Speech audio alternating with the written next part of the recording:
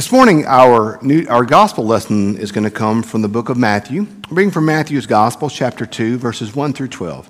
Now, I invite you to stand as you're able, in body or in spirit, for the reading of our gospel lesson. In the time of King Herod, after Jesus was born in Bethlehem of Judea, wise men came from the east to Jerusalem, asking, "Where is the child who has been born King of the Jews? For we observed his star at its rising. We have come to pay him homage." When King Herod heard this, he was frightened, and all of Jerusalem with him. Calling together all the chief priests, the scribes of the people, he inquired of them where the Messiah was to be born. They told him in Bethlehem of Judea. For so it had been written by the prophet, "And you, Bethlehem, in the land of Judah, are by no means least among the rulers of Judah. For from you shall come a ruler who is to shepherd my people Israel." Then Herod secretly called for the wise men and learned from them the exact time that the star had appeared. He then sent them to Bethlehem, saying, "Go and search diligently for the child. When you have found him, bring me word that I may also go and pay him homage." When they heard the king, they set out. And there ahead of them went the star that they had seen at its rising, until it stopped over the place where the child was. When they saw that the star had stopped, they were overwhelmed with joy. On entering the house, they saw the child with Mary his mother. They knelt down and paid him homage. Then opening the treasure gifts, they offered him gifts of gold, frankincense, and myrrh. Having been warned in a dream not to return to Herod, they left for their own country by another road. This is the word of God for the people of God. Thanks be to God. You may be seated. I would love to own a gym. Now, I don't want to own a gym the entire year. I really just want to own the gym during January. Because we all, on New Year's Eve, about 11:30 said, should I have this piece of cake? You know what? I'm going to have this piece of cake, but tomorrow, New Year's Day, I'm not going to eat this cake. I'm going to stop eating dessert. And you know what I'm going to do? I'm going to work out. This is the year that I'm going to work out. So, you get yourself all hyped up that this year I'm going to do it. So I'm going to exercise. I'm going to lose weight. I'm going to do whatever it is. And so you start off in January 1, you go down to Planet Fitness and you sign up, man, and you're there. You're on the treadmill and you're doing the elliptical and the Zumba and the whatever else you do there. And you're fired up. And it's great, man. You're killing it. And it's January the 9th, and it's raining. And you say, you know what? One day won't hurt, will it? One day won't hurt. And, the 10th's kind of hard too. The 11th. And then it's August. And you hadn't been back yet. I don't want to own a gym in August. I just want to own it during January. I think that's where the money is. I think it's in January. We are in that season of New Year's. Last Sunday, we did things a little bit backwards here in the church, just based off calendaring. Today is Epiphany. Today is the day that technically Friday was Epiphany. Epiphany is January 6th. Thus, the 12 days of Christmas, starting on Christmas Day, going up to Epiphany, where we celebrate something each day. Because when you read the scriptures, the wise men, as opposed to what your nativity scenes tell you, they weren't there on Christmas night. They showed up, we don't know for sure, but Scripture leads us to think a couple years later, because if you were to keep reading today's passage into the next story, you see they don't go back to Herod. Herod gets mad. Herod has all the babies to and under killed. So we think the wise men probably showed up about 2 years after Jesus was born. So they got there then. So technically, Epiphany Sunday was supposed to have been last Sunday, and today was Baptism of the Lord Sunday. We kind of swapped it just based off of the fact that Epiphany was closer to the day. And then also that gave us the chance last week to do one of my favorite services, and that's a renewal of baptism. Now, I love the concept of renewing your baptism. I love the concept of renewing the vows that we make to God. Because, when we're baptized, when we join the church, when we have our children baptized, we make promises to God. We make promises to be faithful, to worship, to serve, to do these type of things. So we have these promises that we've made to God. And I think it's an important and frankly a good thing to every so often to stop, to reflect, to look at how we're doing with our keeping of the promises that we made to God. My friends in 12-step programs would call this a spiritual inventory or a moral inventory. Let's look and see how we are doing with the keeping of the promises that we made to God. That's very much like, frankly, New Year's resolutions, aren't they? You know, every New Year's we stop and we say, this year I'm going to do X. I'm going to lose weight. I'm going to exercise more. I'm going to read more. Maybe they have a spiritual commitment. Maybe this year I'm going to be more faithful to church. I'm going to give more. I'm going to serve more. I'm going to do these type of things. So we do that in this season. And these are good things. I'm a fan. I'm a big fan of New Year's resolutions. Now, like most folks, I don't keep them perfectly. I'm not going to sit here and tell you that I keep them perfectly every year. But I think it's a good spiritual practice to stop and every so often have that time of spiritual reflection, of spiritual inventory taking, just to see how we're doing with the things of God, the things that we've promised. It's a very good and healthy process. Now, the wise men are some of my favorite folk in Scripture. You know, you may have watched our wise men out front kind of every day creep a little closer till Epiphany Sunday when they arrived at the manger. You know, I love the wise men. I love their story. And they're very interesting characters. We don't know exactly who they were. Most scholars believe that they were from Persia. They came from the east. That typically means Persia.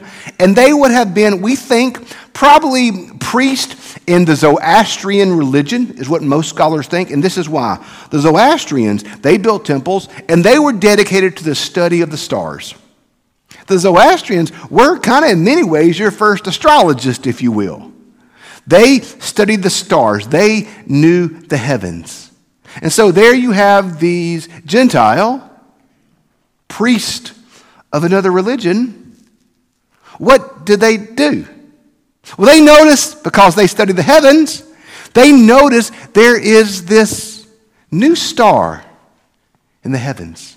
A star that would be dedicated or purposeful towards a new king of the Jews. So what do? They get on their camels. Now, like Betty said, they didn't have maps. They didn't have GPS. You know, I can barely get home without GPS sometimes. Think about how many of our old movies, the key purpose, the key plot point was trying to find a map or a phone. Every old movie comes down to that. Now we got all that in the palm of our hand at all times. The wise men, they didn't have any of that. They just see this star in the heavens. And what do? They follow it. And they get to Jerusalem. And they go to Herod. They say, hey, you're the king of the Jews. We saw a star in the heavens that said the new king of the Jews had been born. Where is he? We would love to worship him. Well, Herod was the current king of the Jews. And if you know anything about Herod, he was not looking for a successor. He was a big fan of his power, and he did not want to lose it. So this is what I think is so interesting about the wise men. These were Gentiles. These were pagans. They had no knowledge of the prophecies, of the scriptures, of the teachings of the Jews. They were most likely Persian. They had no clue. So what does Herod do?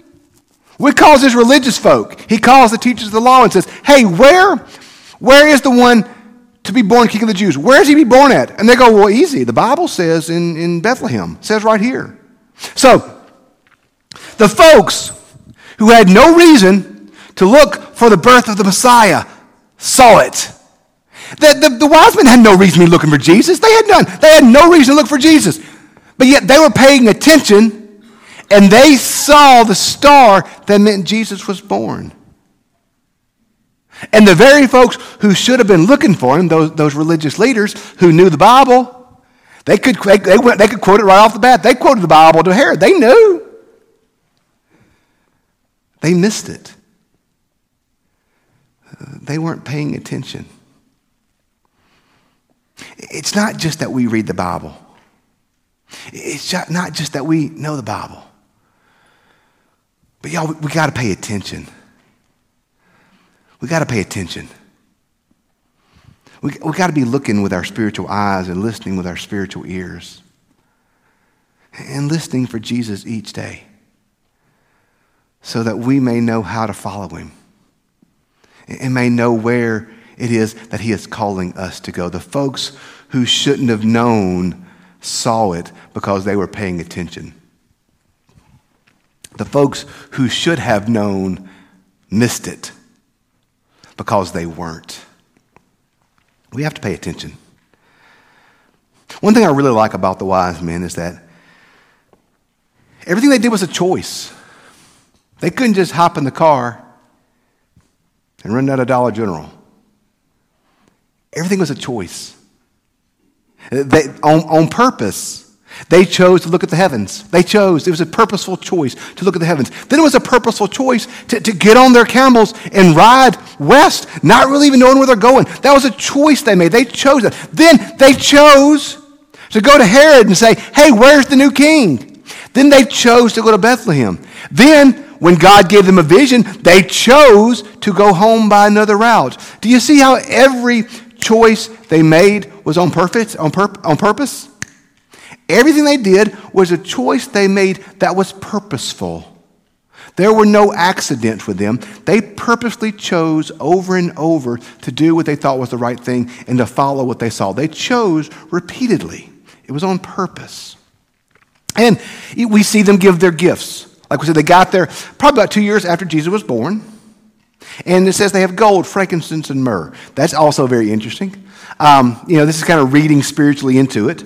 But the three things he was given, gold was for a king. Frankincense was used as an incense used in worship. Myrrh was something that was used to prepare a body for burial. In the three gifts given, they honored his kingship, the gold. They honored his divinity, the frankincense. And they honored the fact that he was going to die for our sins with the myrrh to prepare his body. Do you see the beauty even in there? Now, we don't know this for a fact, but tradition is, after the wise men came, Herod sent his henchmen to go kill the babies in Bethlehem. And Jesus and Mary and Joseph escaped from Bethlehem to Egypt. Tradition is that they used these gifts the wise men gave them to survive. And that was where they had the money to live as exiles in Egypt for those years. The wise men are incredibly important characters in the story of Jesus. And like I said, everything that they chose, everything they did was a choice. They did it on purpose. They chose to do it.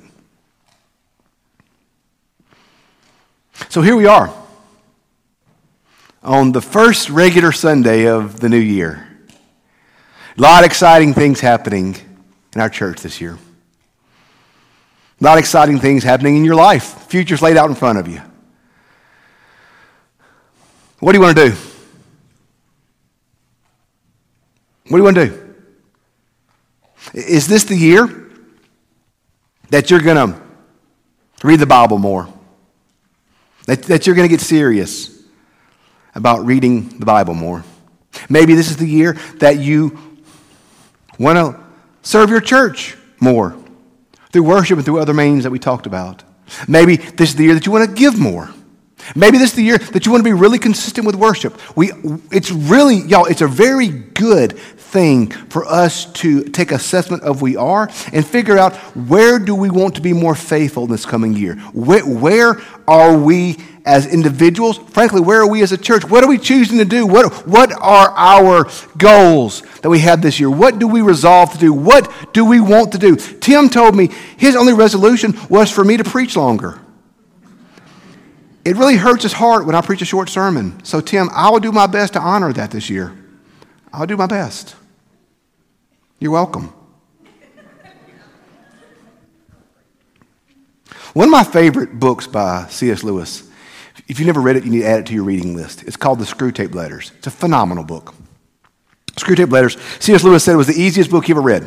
Screwtape Letters is a book that Lewis writes It's a senior devil in hell named Screwtape writing to a younger devil, Wormwood, who has been assigned to keep a new Christian from growing. So the entire book is advice, if you will, that Screwtape offers to Wormwood on how to keep a Christian from growing. We're going to talk about this book more. I'm going to preach on spiritual warfare later in this year. But that's such a good book. If you've not read it, I would encourage you to read it. And one of my favorite quotes that Screwtape tells Wormwood is this. It's kind of deep, so stick with me, but I think it's going to make a difference. Always let them feel, but never act. For the more they feel and the less they act, the less they will feel. There's nothing the devil would rather you do than feel bad about your inadequacies right now and then do nothing about it. What is your plan for this year? What is your goal?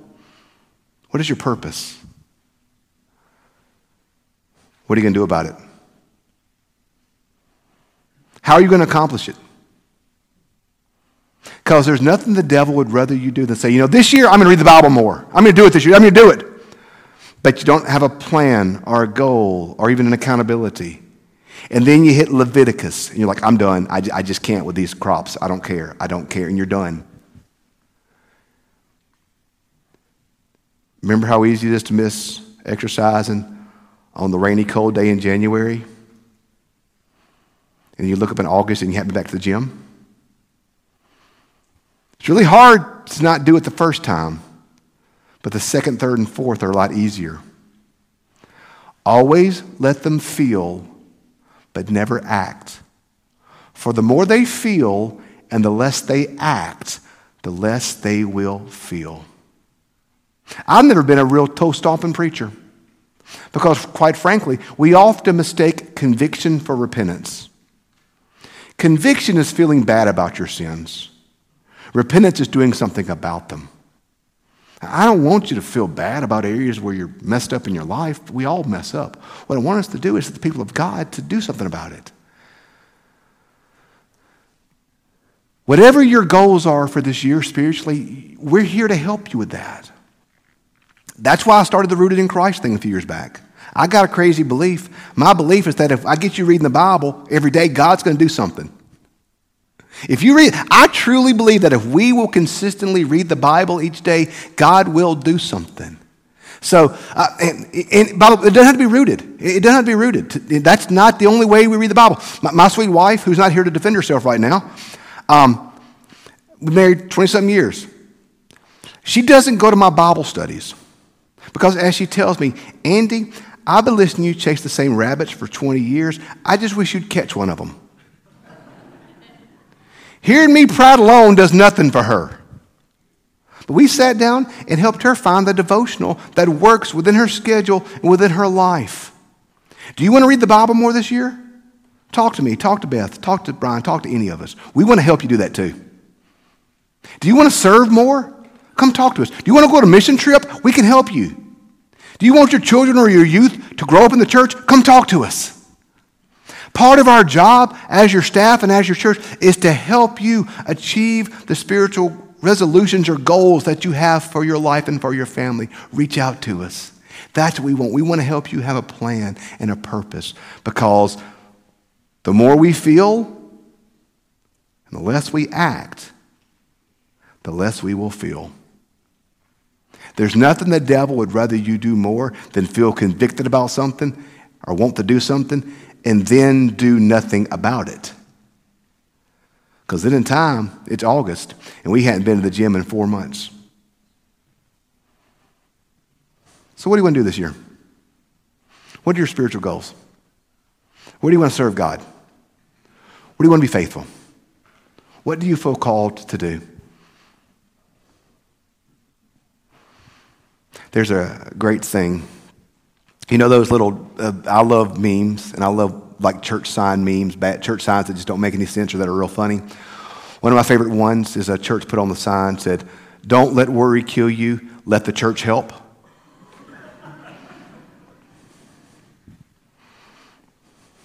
What do you feel called to do? Let the church help. Let us be your church. And let us help you live out faithfully whatever it is that you feel called by God to do. The wise men acted with purpose and acted with faithfulness. May we do the same. Let's pray.